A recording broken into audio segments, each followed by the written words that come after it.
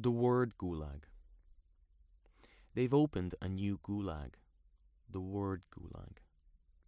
I go there every week, taking with me a shopping bag containing some fresh fruit, a bar of soap, and a couple of tins of condensed milk.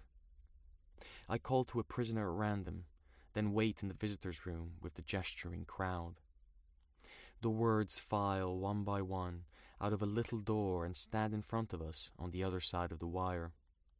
Pale, trembling, haggard, shattered. "Talk!" barks the guard as he patrols the corridor that divides us, banging the grill with his keys. No one responds.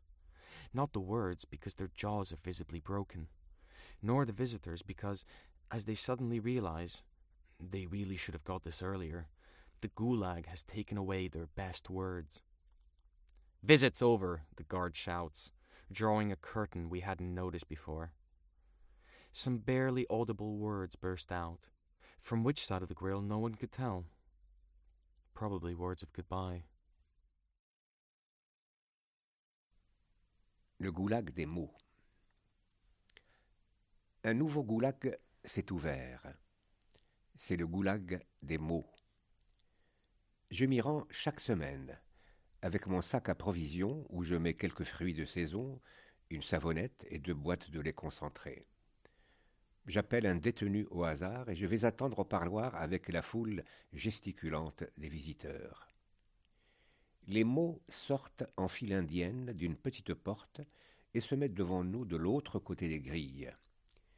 Ils nous regardent à peine. Ils ne sont plus que l'ombre d'eux-mêmes, pâles, tremblants, hagards, brisés.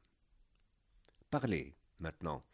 ordonne le gardien qui circule dans le couloir qui nous sépare en tapant sur les grilles avec de grosses clés. Mais personne n'obéit. Les mots parce qu'on leur a visiblement cassé la mâchoire, les visiteurs car ils découvrent subitement, ils auraient dû s'en douter plus tôt, que le goulag leur a pris leurs meilleurs mots. La visite est terminée, crie le gardien en tirant un rideau que nous n'avions pas vu auparavant. Quelques mots à peine audibles fusent à ce moment-là, on ne sait de quel côté des grilles, probablement des formules d'adieu.